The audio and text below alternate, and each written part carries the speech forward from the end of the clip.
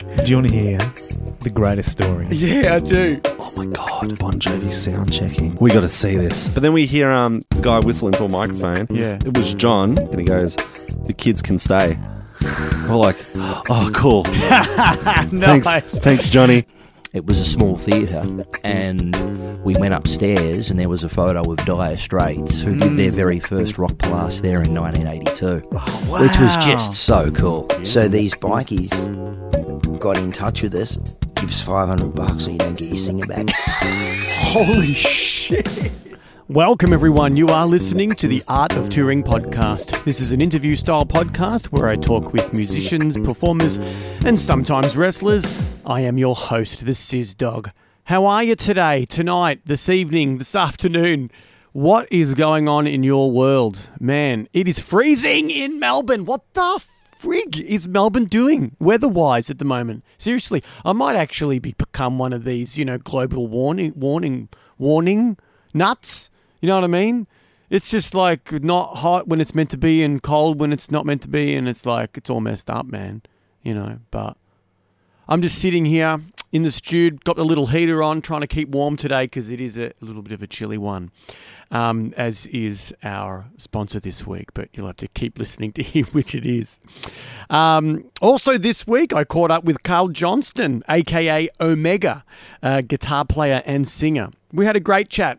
Came around the other night, had a chat about his career, and he recalls a classic story of his first ever gig, how a cougar was very forward in her advances, but you'll have to stick around to hear all about it. Art of Touring is brought to you every single Friday. You can listen to Art of Touring on iTunes or on the Google Podcasts app on your mobile devices. Or on your Android device, rather. And on Spotify, I think we're on as well. We are apparently still part of this network, alotofgreen.com.au, but again, they're not doing much, so I'm not sure if I'm going to keep spooking those guys or not. Guys, tell friends about this podcast. Tell them all about it.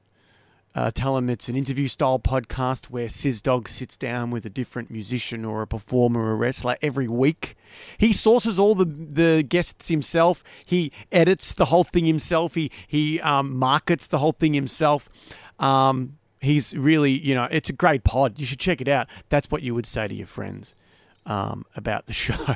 I think if I was trying to tell someone about the podcast, that's probably what I would say. Be like, yeah, it's pretty good. If you want to chew away an hour, listening to someone talk about their career and their origin story and a couple of laughs in between, then I recommend. There is some coarse language in this week's episode, so if you are listening with kids, it might be a good idea to throw on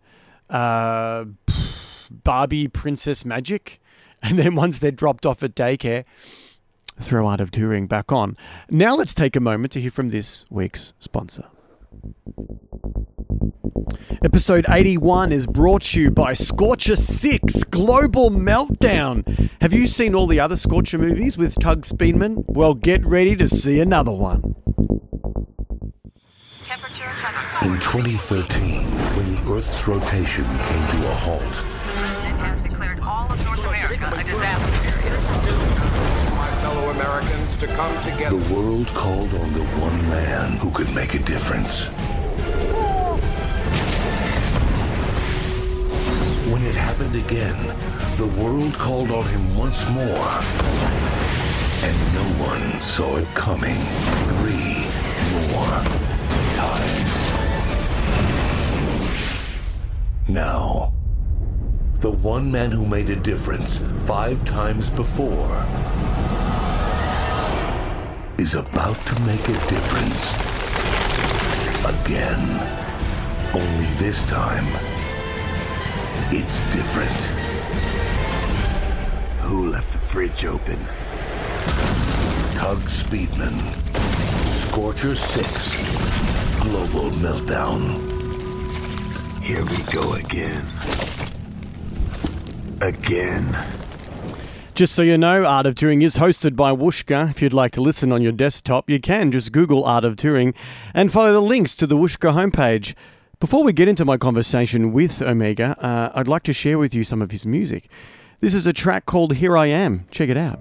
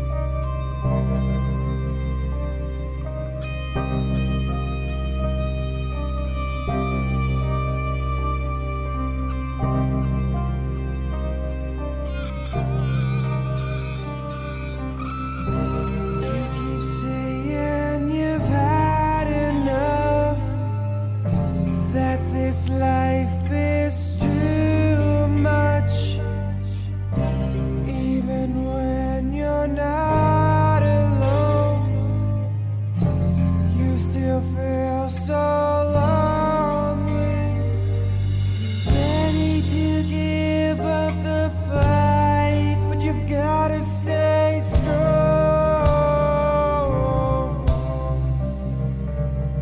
When everything you thought was right turns out to be wrong.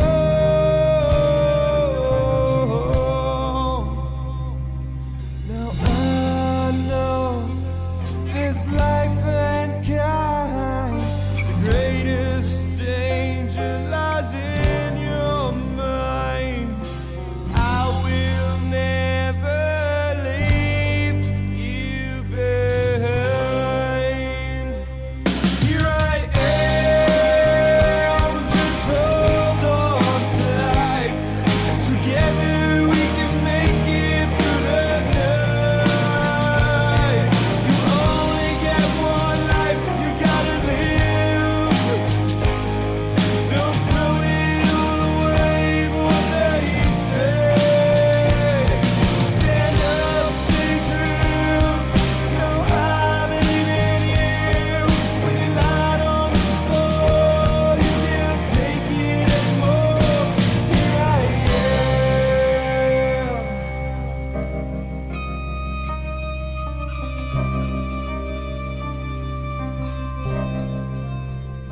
There you go. There's a little preview of Omega's musical stylings. Very Pink Floyd vibe. I dig it. Now let's sit back and breathe it in. That's right. It's Sis Dog and Omega shooting the shit. Strap in and let's get loose. It's time for the Art of Touring to begin.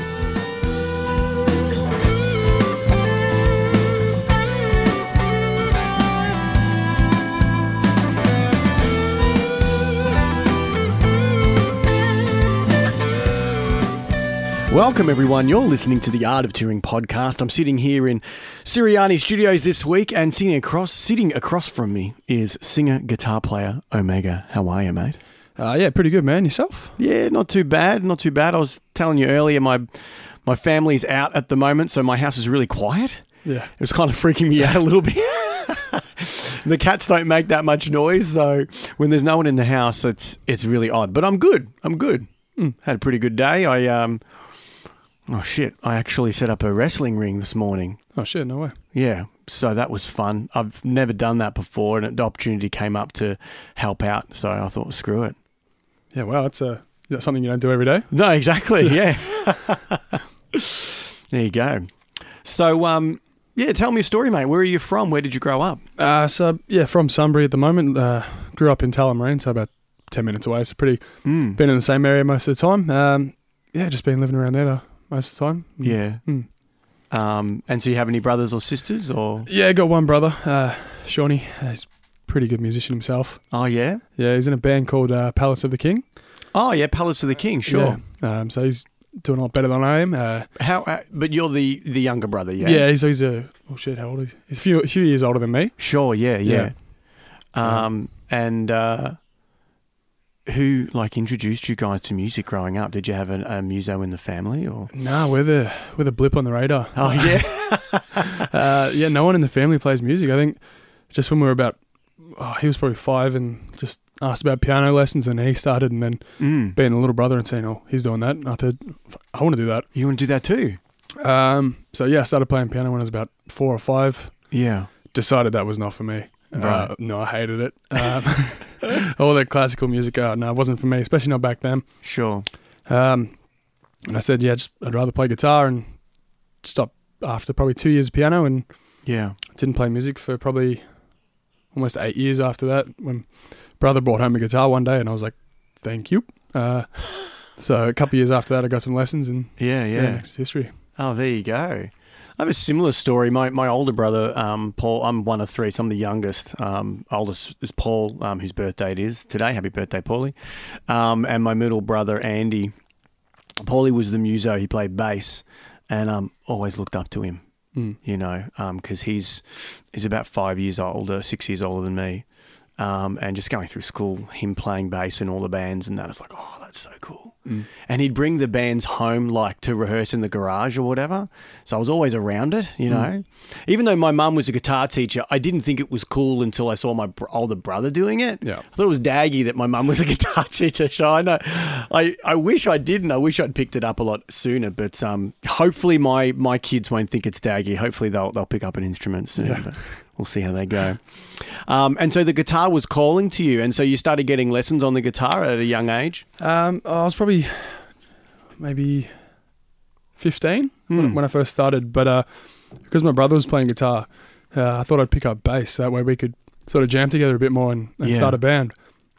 So I started off on bass, and that was pretty good. Then I broke a finger and was like, oh shit, what am I going to do now? How did you break your finger? I was playing footy back then and just kick to kick. So that kind of sidelined me for a couple of months, and I was like, no, I've had enough of this. So I started playing with my first and third finger, so it was a bit weird doing that. When I came back, it was sort of a Steve Harris style triple finger bass line that I was going through. So I started off with bass and was just jamming with my brother for a little bit. And then one day I came along a video of Richie Sambora from 1989. Yes. Playing Wanted Dead or Alive. I still remember it, seeing it for the first time live, and I was like, holy shit. Yeah. This guy is amazing. I just remember him strutting out on stage with a triple neck guitar. Yeah. Because 2's not enough, so you need 3. You need 3. Starts shredding on a mandolin, and and I was like, oh, wow. And then midway through the song, takes it off, rips out an electric and starts soloing, and I was like, I want to do that. That's what you want to do. I want to do that. So I threw the bass out. I didn't throw it out, but went and grabbed my brother's guitar and started learning Wanted Dead or Alive, which is a pain in the ass for your first song. That intro took me weeks to learn, I think. Just I'd gotten the bass down well, but just using a pick and skipping strings was the size between the difference between each string as well was just blew me out. But once I heard that, I was like, that's what I want to do. Yeah, right on. Yeah, the rest far out. Now I have a kind of a similar story as well on that one as well. I eventually, when I did want to say, oh look, I do kind of want to play guitar, with about 15, 16 years old, I didn't actually go to my mum. I actually went to my older brother because I knew he played guitar as well. And I was like, can you show me something on the guitar? Just anything. I want to learn how to play something. And he didn't want to show me. He's like, fine, here's an E minor 7. This is the start of Purple Haze by Jimi Hendrix. Like, okay.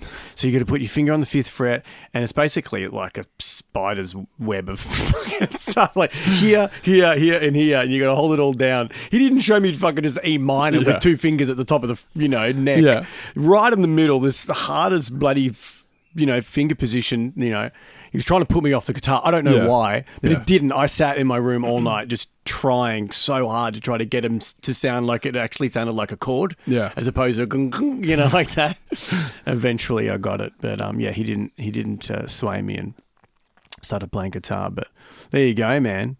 And so when you started playing the guitar, then did you form a band with your brother again, where you? After you'd hurt your finger and you sort of got back into it, or you didn't form a band with your brother? No, didn't form a band with my brother. He was off doing another. He had a bunch of projects going at the time, so I didn't do any bands with him. It took me a couple of years to get my chops up, and then once I did, a friend of his told me about a band that was looking for someone. You may have heard of them, called Stand and Deliver. They're like an 80s cover band. Sure, yeah. And I said, yeah, fuck it, I'll join them. So I went along to this rehearsal, and the guy was blown away.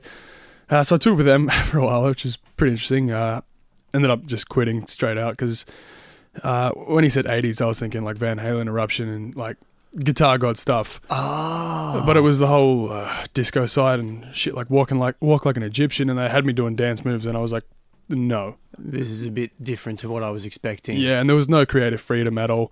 How old were you at this point? I was probably 19. Oh, okay, so straight out of school. Yeah, straight out of school. Oh, right. Yeah, I was probably 19, 20. Yeah. And there's just no creative freedom. So if I wanted to put like my own solo in, he's like, no, it's got to be exactly the same. Even if I thought my guitar solo was better, personally. Won't say which song. Yeah. But and it was just... How long were you with those guys? I was probably about a year. Okay. Yeah, I was probably there for a little bit. Yeah. But yeah, that was great. I mean, pretty intense starting off. Like, he called me on a Tuesday and said, we got a gig Saturday. Here's 26 songs, learn them all. And I was like, are you serious? Oh. So I had to learn 26 songs in 3 days, 4 days? Yeah. And then have a gig without a rehearsal. I remember rocking up, and they were one of those guys that use like a backing track to what their band's playing with. So yes. There was a backing track which had like a rhythm guitar and a bass, and there was no bass player. I was like, oh shit. Huh. Yeah, because I like vibing with the band members and stuff, and to find out I was the only guitar player, and that kind of threw me off. But there were some good gigs. They were pretty interesting. So what was the lineup of the band? There was a keyboard player, Oh, okay. a drummer, Yeah. and then me, and then 2 singers. Right. So it was still a full band, kind of, just But no bass. no bass. It was all programmed. All programmed. And I guess the keyboard player would kind of play the bass notes a little bit in the left hand there. A little bit he was, yeah. But most of it was okay, yeah. Most of it was programmed. So right. that threw me off for the first gig, thinking, oh geez. Yeah. But yeah, not having anyone else, not having the bass player, and then not having rehearsed with anyone. That was a bit daunting. But no, I got through it surprisingly well. Yeah. All 26 songs. Yeah. Where was the first gig? Oh, jeez, where was it? Somewhere in Frankston. I can tell you that much. Oh, okay. One of the venues down there. Yeah, there was probably 250 people that rocked up to it as well, which is pretty decent turnout. Well, because Frankston's got that little kind of like that corner where there's like a pub right there on the corner. Then you across the street, there's another pub on the corner, and then I think another one on the other side of the corner, and then I think the other corner is in a pub. But there's like 3 pubs all on one of the corners there. Yeah. It may have been one of those. Yeah, geez. You never know. A few years back now, so I can't remember what it was called. Yeah. But yeah, so it was there. just there you go, 26 songs, learn those, programmed bass guitar. Yeah, pretty Far much. out, man. Yeah. So it was an interesting gig, and then, buddy, our first gig straight out of high school. Oh, the amount of cougars that were there. Yeah, right. Jeez. They gave me sort of like an outfit I had to wear. Yes. A vest, not too dissimilar to what I'm wearing now, and said no shirt allowed under it. Open vest. Yes. And mind you, I rock up. Long hair, look like I'm straight out of the 80s, and there's all these 50-year-olds just screaming, and about midway through the first set, this one chick, just high heels, massive mini skirt, old enough to be my mum, just chucks her leg straight up on stage right in front of me, strokes her leg all the way up her thigh, just death stares me in the eye, and I'm like, mind you, I'm 19, I'm fresh out of high school, so I'm like, holy shit, what is going on right now? What is going on? And then we I mean, props to her for having the balls to do that. But we take our break after the first set. She climbs up on stage and talks to the singer. Yeah. And I'm like, oh shit, what the hell is she saying to her? And so I overhear, and she's trying to find out if I'm single or anything like that. I'm like, fuck this. Guitar down, run backstage. And I'm not having her come anywhere near me. I mean, bless her soul, but she wasn't exactly my type. Yeah. Come back out, do the second set, and she's just brought a friend along now. Yeah. And there's 2 of them just staring at me, and I was like, oh, fuck me. Jeez. So that was, for a first gig, new band, that was a hell of a night, I'll say that much. Oh, dude, that's hilarious, man. Yeah. Oh, my gosh. The cover band scene is just so wild at times. Yeah. You know, for sure. There's all. I mean, as soon as you add, alcohol with loud music in an environment like that, there's always going to be a bit of risque behaviour by the punters. But it's part of the fun. I remember I did in my early 20s where I was in a cover band, and we had like a residency for a little while at Pug Mahone's. Mm-hmm. It was like an Irish pub, and I think we actually got to play on St. Patrick's Day. Oh, wow. And that was mental because all of the expats would come to the Irish pub to get shit-faced. Yeah. All the ones that are on holiday, and even just all the Aussies that knew it was a wild night. Yeah. Go to an Irish pub on, St. Patrick's Day. And they were giving out like these, like stickers to kind of give to the punters. So we had a whole bag of stickers that I think they just had like, 4-leaf clover on them or whatever. Okay. Just like a little promo or some shit. And my bass player's like, giving me the elbow, hey, put some stickers on her top. I'm like, what do you mean? He's like, just put them like right on her chest. I dare you to put these 2 stickers right on her chest. And I'm like, fuck it, why not? So I get these 2 stickers and just put woink, like right on this bird's chest. And I don't think I could have gotten away with that in any other situation. Yeah, how'd it go down? Chief was happy with it. She was fine. They were all so shit-faced. Yeah. I probably could have gotten away with a lot more. You know what I mean? Like, I mean, Irish pub, St. Paddy's Day, I think you can pretty much get away with anything there. That's it. That's it. So, wow. So you're playing in Stand and Deliver. You're doing gigs with them for a whole year. Yeah, close to, I think. And were those guys like touring like around Australia, or was it more like just rural areas in Melbourne and stuff like that? Yeah, they were doing Australia. They were touring Australia. I never did that. I quit before that happened. Okay. They had a Stand and Deliver A and a Stand and Deliver B. Oh, right. So they had two bands, and they would gig at the same night. Yes. Under the same name. There you go, the A and the B team. Yeah, so I was supposed to go into the A band, but I never did. Yeah. Yeah, he literally, the manager would literally call me up like the day before a gig with more songs and stuff and be like, do you want to play this one? It's in the A band, so you got to bring your A game. And I'm like, dude, you're going to give me 10 songs to learn in a night, like in front of like, it was at like the Crown, the Groove Bar at Crown as well. And I'm like, geez, there's going to be a lot of people there. So I kept passing on him because he would just give me the set list like the night before. Yeah. But then they tour Australia-wide. Quite a lot. Yeah. Yeah, right on. And so you finish up your time with Stand and Deliver, and because you were saying like it was a good experience because you kind of got your gig chops up. You know, you're playing to different crowds, and you know you're having to learn a lot of songs on the fly. But it just wasn't really sitting well. No, it wasn't. Yeah, it just wasn't enough creative freedom, and I thought cover's just not for me. Yeah, at least not 100%. So yeah, after that I sort of said, no, stuff it. I'll start writing my own stuff, and sure.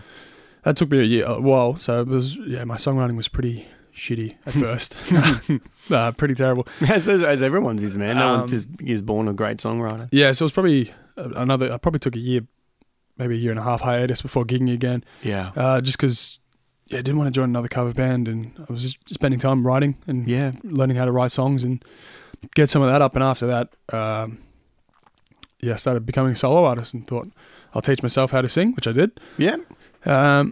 And then I'll get myself some gigs as a solo artist and follow that path, and I've been doing that ever since. Nice. It's probably the last 3 years I've been doing that now. And under the moniker of Omega. Yeah. Right on. And have you been able to record any of your material yet and release anything? So I released my debut single earlier this year. Mm-hmm. A little track called Here I Am was a pretty interesting song. I played every instrument on it except for the drums. Right on. So it's about how long does it go for? It was written for a competition for mental health awareness. Right. It had to be around the topic of, being there for someone. Sure, So I thought, well, Here I Am. That's a good title that relates to that. And I started writing the song. I wrote it on guitar first. It was about a 3-minute song, just me and an acoustic guitar. And then I don't know what, no idea what compelled me to go to the piano I've got at home.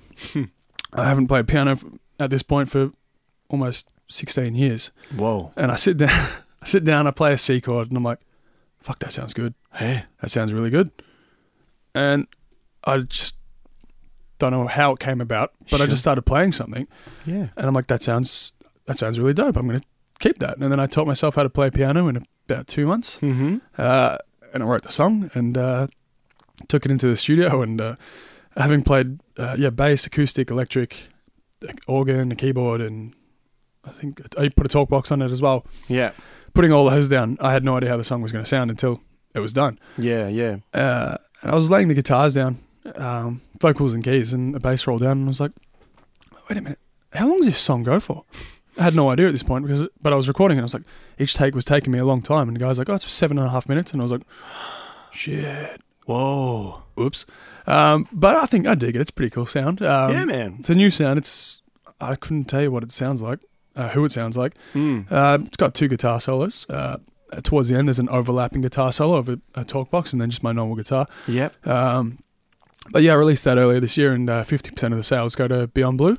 Oh, that's really cool, man. Yeah. Nice. So that's up on.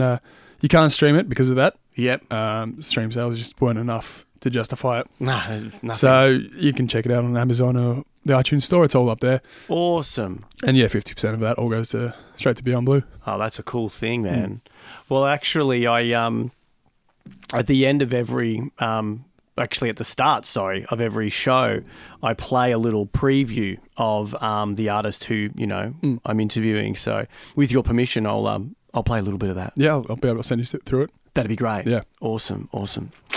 Okay, cool, man. And so When you initially wrote it on the guitar, did you then translate or transpose the chords that you had written on the guitar to the piano, or you actually started from scratch once you started playing the piano? No, I started from scratch. Okay, so does it sound anything like what you initially did? No, not at all. Not at all. Right, No. right. The initial song was actually called "The Hardest Part Is the Night," and I found it recently on my phone in my voice memos, and holy shit, it's still a good song, but it's you couldn't tell.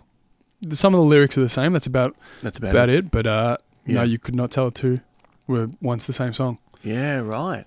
And where did you record it? Medici Studios down in Geelong. Mm-hmm. A good friend of mine, Tim Henwood, produced it for me, and he gets me time down in the studio there. Nice, so that's really well. Yeah. Yeah, from Pale to the King. Yeah. Yeah, former alumni of the Art of Touring. Yeah. Is he really? Yeah. He was doing a stint as a guitar player at Her Majesty's Theatre for a musical about 8-10 months ago, and were able to sort out a time where I was able to interview Tim for the show. Oh wow! And yeah, he was great. Yeah, really great stories. Yeah, no, he's been around the block a time or two. Yeah, man. Yeah. So yeah, Art of Touring listeners, if you haven't listened to that one, check that one out with Tim. Yeah. And if you see him playing anywhere, if you see the hat that he's wearing, tell him he's a bastard because that was mine. Is that right? Yeah, I remember I was playing a gig and my brother passed it to him to try it on. And he's like, "Fuck, man, I've never found a hat that fits my head properly. This is the one." He's like, "How much do you want for it?" And I'm like, "Yeah, bastard, just have it." Just have it. And I haven't seen it since. There you go. Yeah, so now he's got that one now. And but he did me a favour and he lets me record for free. So hey, it's a good exchange. It's probably worth the hat, I believe. Yeah, what he's done for me is worth more than what I could charge him for that hat. So yeah, that's all right. You can have it. That's definitely a fair exchange. Oh, right on. So so did Tim produce that record, that song? Yeah. So Tim actually. Crap, I forgot. It was recorded at two different places. Originally, it was recorded at GM Sound in Campbellfield. Recorded it all there. Got all the drums down and everything. And then I took it to Tim to fix up my vocals because when I originally recorded it, I lost my voice. Right. So the vocals were shithouse. Yeah. So I took it back up to him because I went. I really wanted the idea of my brother playing it because he's an insane keyboard player. Yeah. And there's an insane grand piano up there. So I wanted to go up there and get redo the vocals, get my brother to play on it. He did play on it, but we decided to keep his keyboard parts and mine on it at the same time and have his lower in the mix. So if you listen really closely, you'll hear this grand piano sort of chime in and chime out, but all my original parts are still there. So yeah, originally GM Sound and up there to record it with Tim, and you got him to produce it and mix it and all that. Nice. And so you were mentioning before that you were hoping to release more material soon as well? Yeah, so December? I think December I'm going back into the studio. I've got about 15 songs worth. Trying to dwindle that down to 10 to an album's worth. Yeah. Just trying to choose which ones to cut. It's going to be the pain in the ass. So yeah, right. Yeah, because I like them all. So I'll probably go up, record maybe 11, 12 of them. And then from there decide whether 5 are good. If 5 is good, then I'll have an EP. If I like all of them, then I'll have an album. Yeah. And that'll be out early first 3 months of next year, I think. Well, that'll be a great turnaround if you can make it happen, man. Yeah. And I do really hope that you are able to put it out as an album because, you know, a lot of acts these days are doing like just the EPs and singles and stuff. And the album is just like, if you've got the body of work, then why not release it as an album? Yeah. Like we all grew up listening to albums. You know, EPs and singles are really only a modern thing where that's how people digest music now. However, all the idols that you were talking about before, they all released albums. Yeah. You know? Yeah. So in the muso circles, it's like, yeah, man, release an album. Yeah, and that's what my sort of vibe around the reasoning is. I still remember going to buy albums and being like, oh, can't wait to chuck this on, and having like an hour's worth of music to listen to rather than 20 minutes. You know, there's nothing worse than 20 minutes and then Where's More, the please. rest? Yeah, more, please. Yeah. I just bought an EP the other day, a digital EP, and it's 4 songs, one of which was already released 3 months ago, so I couldn't actually just buy the 3 that I didn't have. I had to re-download that song as well. Yeah. And I'm like, okay, so this is 4 songs now. So I just add it to the playlist that I've got of that artist. Yeah. So I can kind of make an album out of out of the work, but it really isn't. Yeah. And, yeah. And I mean, I got enough songs to make the album, so yeah, do it. I figure why not. They all sort of all follows this sort of one theme as well. So I figured, it works as a collective rather than if I split it up into 2. So if enough of them are good, then I think then I'll definitely release it as an album. And so you're recording it as a live band. Is your hope to hopefully put it like once you release it, actually get a band together to gig the material that you're releasing? Well, this album's actually going to be pretty different. It's going to head back to my roots as a songwriter, so it's going to be just an acoustic guitar and a piano. Okay. Maybe a violin or a cello in there. Yeah. But then again, who knows? I might record and be like, actually, I can use a drummer and a bass player. Right. So you don't know just yet. Yeah. So it's probably pretty open to creative freedom at the moment. But the initial plan is just an acoustic album, which I'll tour for a few months. And sure, yeah.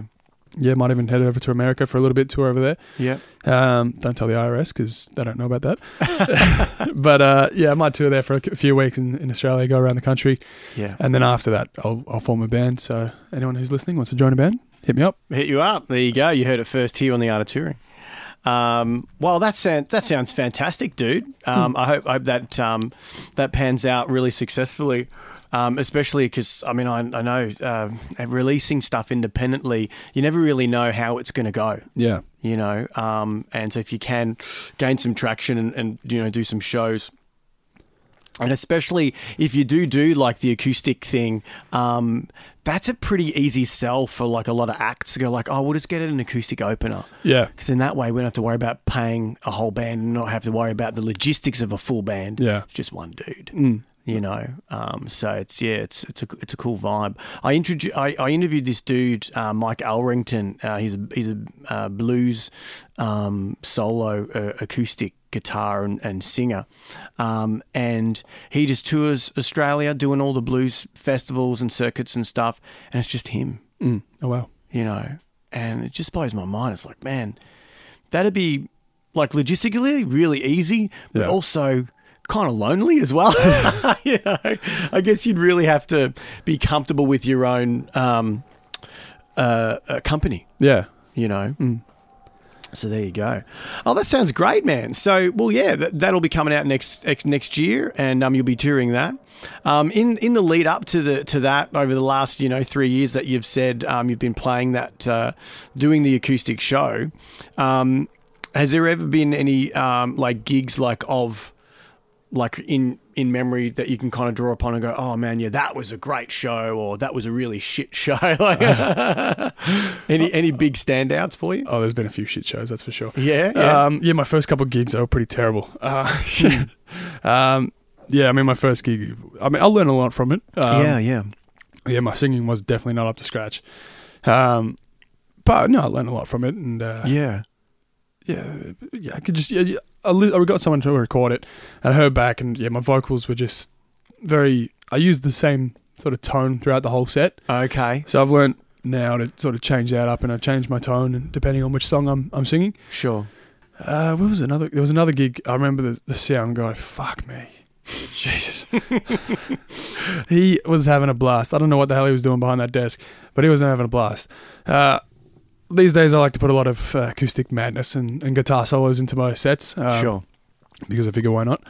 Got to make it interesting somehow. And every time I'd go into a solo, he would just blast the volume up, and it was loud. Oh, too loud. Like, Jesus, like I'd flinch. But even then, like halfway through a song, it'd blast the guitar up and blast the vocals up, and it was just, it was very dynamic in what was happening with the sound. He wasn't keeping it level. It was just all over the joint. And that would have fucked you over, Yeah, like, bad. big time. Because that's all coming through the fold back, and you're trying to perform, and the volume's going right up. Yeah. So I can't think of anything worse. So that was that was an interesting gig, that one for sure. Yeah. Just the sound was not on point. Yeah, that yeah, one. yeah. Yeah. But no, the gigs haven't been too interesting as of late, from what I can remember. Sure, yeah. No, nothing crazy's happened from memory. Yeah, right, I may have forgotten a couple of nights, but yeah. Well, how did you go at Rockies? Because that's where we met. yeah, no, that was great. I was a bit nervous going into that because we had oh crap, what were they called? There was that band that opened whose name has forgotten me, so forgive me guys if you're listening. And then I don't remember their name either. Actually, it was something like it was one of those names where you're like, oh, of course, that's a great name for a band. Why hadn't I thought of that before? Because it was so clearly a great band name, but I can't remember. Yeah. So you were on before them, yeah? No, I was on after them. Oh, you were on after them. Yeah, so it was them, me, and then Rocky.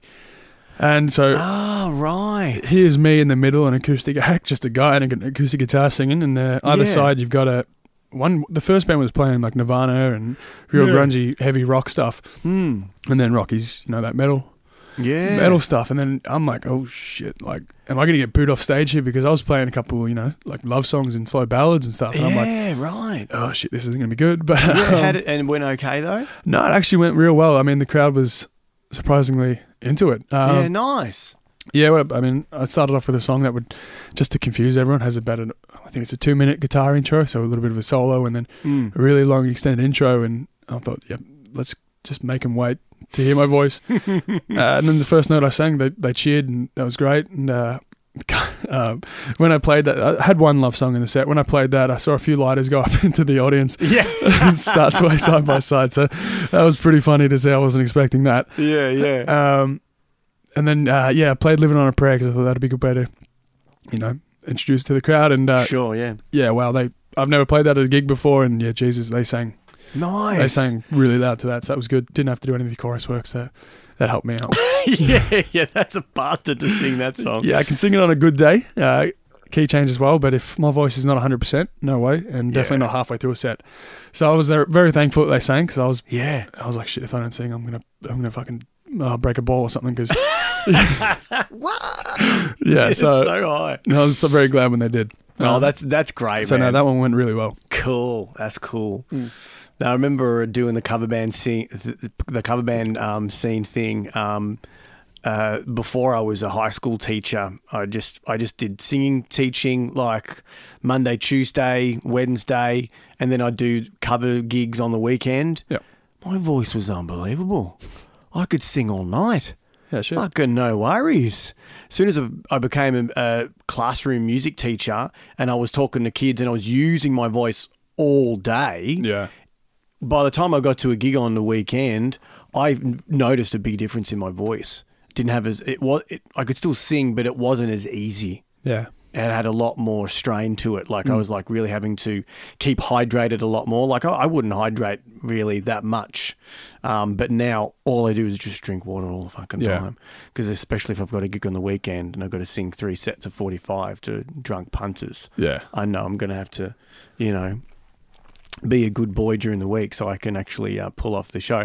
But it's funny you were mentioning, doing long intros and guitar solos on acoustic, because I've really been enjoying doing that this year. I got myself, I bought it years ago, but I never actually taught myself how to use it until the start of the year, like a little loop pedal. Oh, yeah. So I could, lay down a little bit of rhythm and then do a solo over the top. Yeah.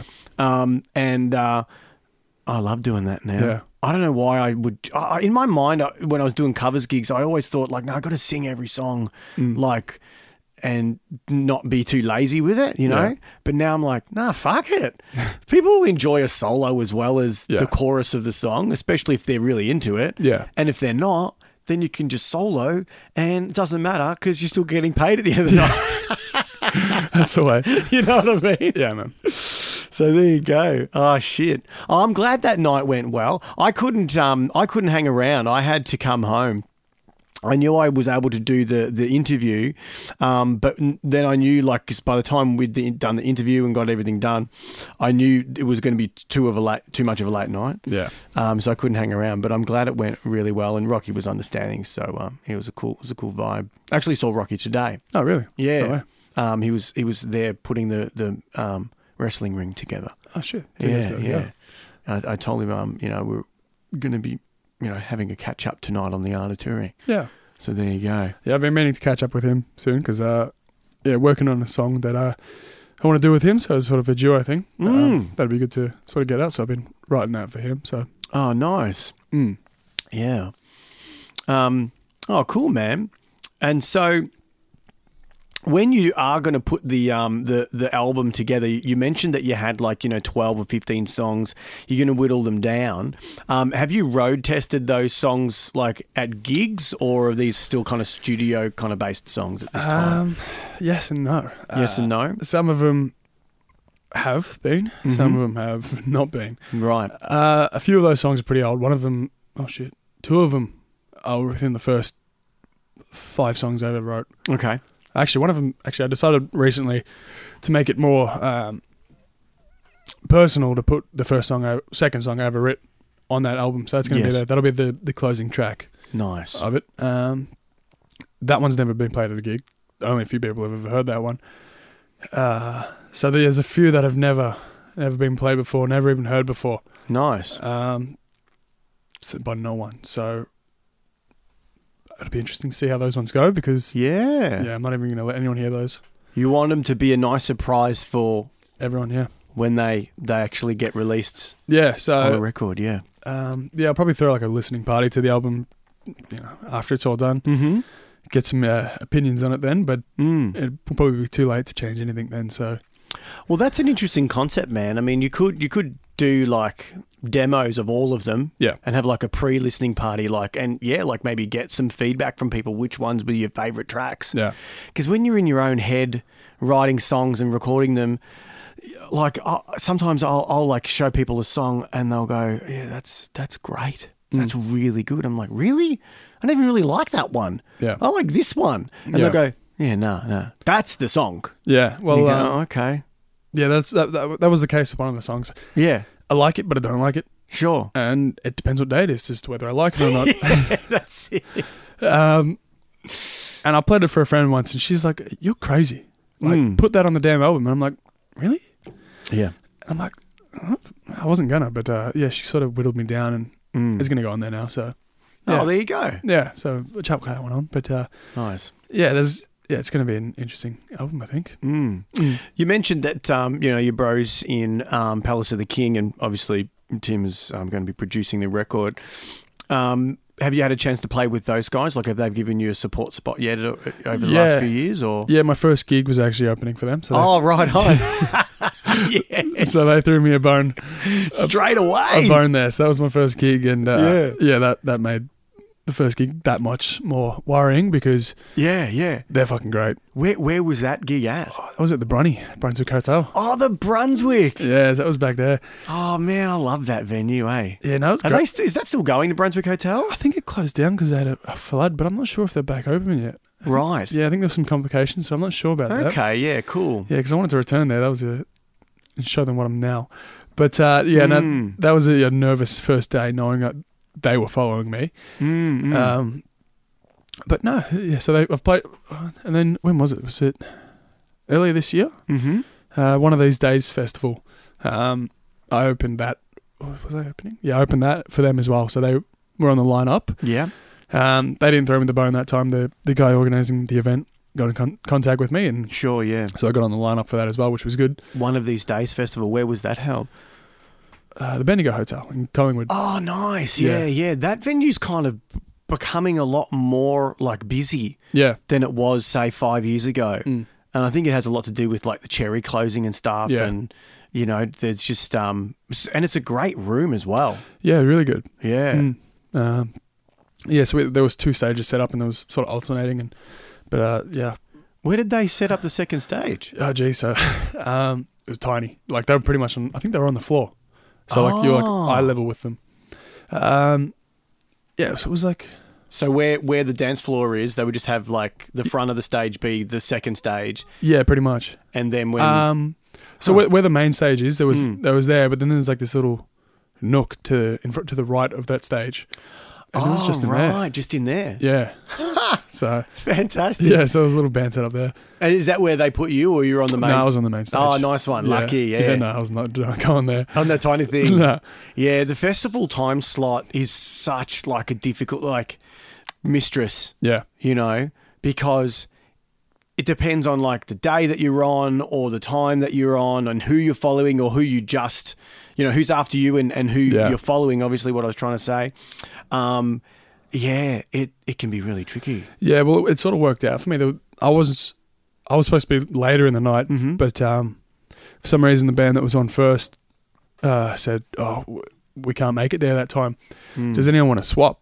And I was originally supposed to be on the smaller stage, and then I got offered the opening slot, and I was like, "It's a bit early. There won't be as many people, but it's the big stage. I'll take it." Nice. And then this like 4 or 5 piece band got crammed into this tiny little corner, and I was like, "No, jeez, why'd you do that?"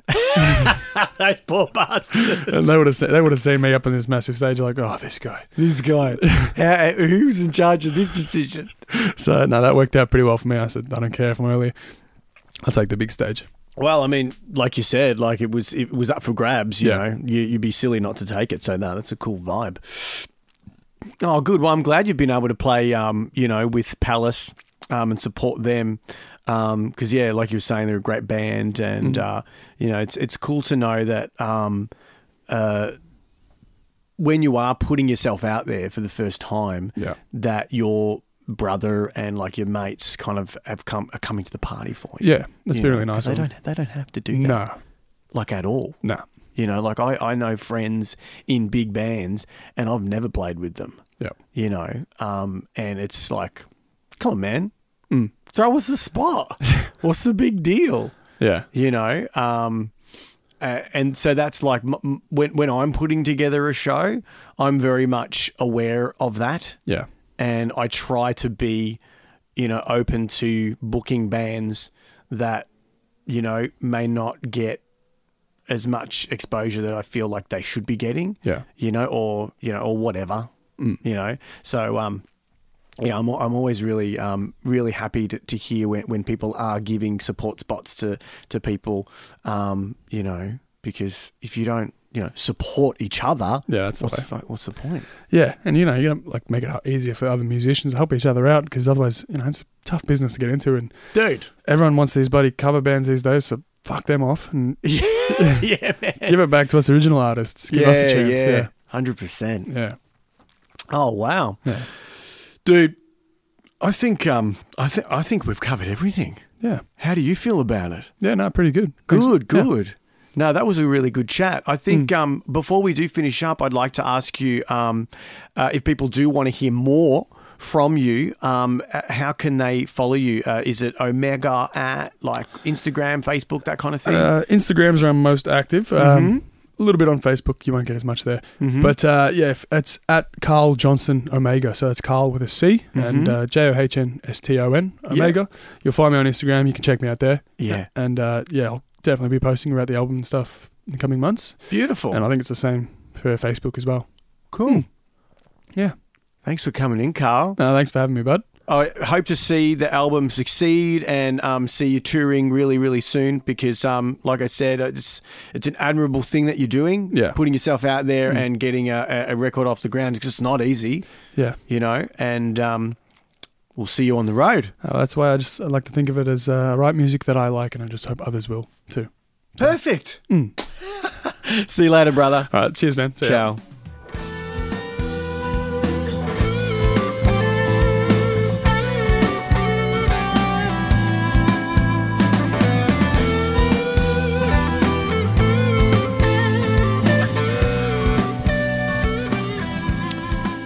And that's a wrap, Sizzlers. Episode 81 in the bag. Thanks for listening. If you did like this episode, give the podcast a share on social media. Use the hashtag Art of Touring Podcast on Instagram and give us a follow at Art of Touring Podcast. If you are a first-time listener to the pod, I hope you come on back each and every week and keep listening. I do have a new guest each week, so you are more than welcome to join the Art of Touring family by becoming a regular listener. I'd love to have you on board. If you'd like to get in contact with me, please do email me directly at artoftouringpodcast@gmail.com, or you can slide into the DMs on Instagram or on Facebook. Maybe you'd like to come on the show. If you're a touring musician or a performer or even a wrestler, please hit me up. I'd love to hear from you. You can listen to Art of Touring on Whooshkaa, and you can download it on iTunes and Google Play and Spotify. If you have enjoyed this episode, or any of the episodes really, please just take a minute to give the podcast a rating and a review within the podcast app on your smartphone. And stick around next week for another episode. I release them every week for free, so get on in on the regular. Now, let's take a moment to hear some plugs. On Saturday, December 14th at the Corner Hotel, I will be playing Pearl Jam's greatest hits with a super group of musicians, including members from the Passouts, Warbirds.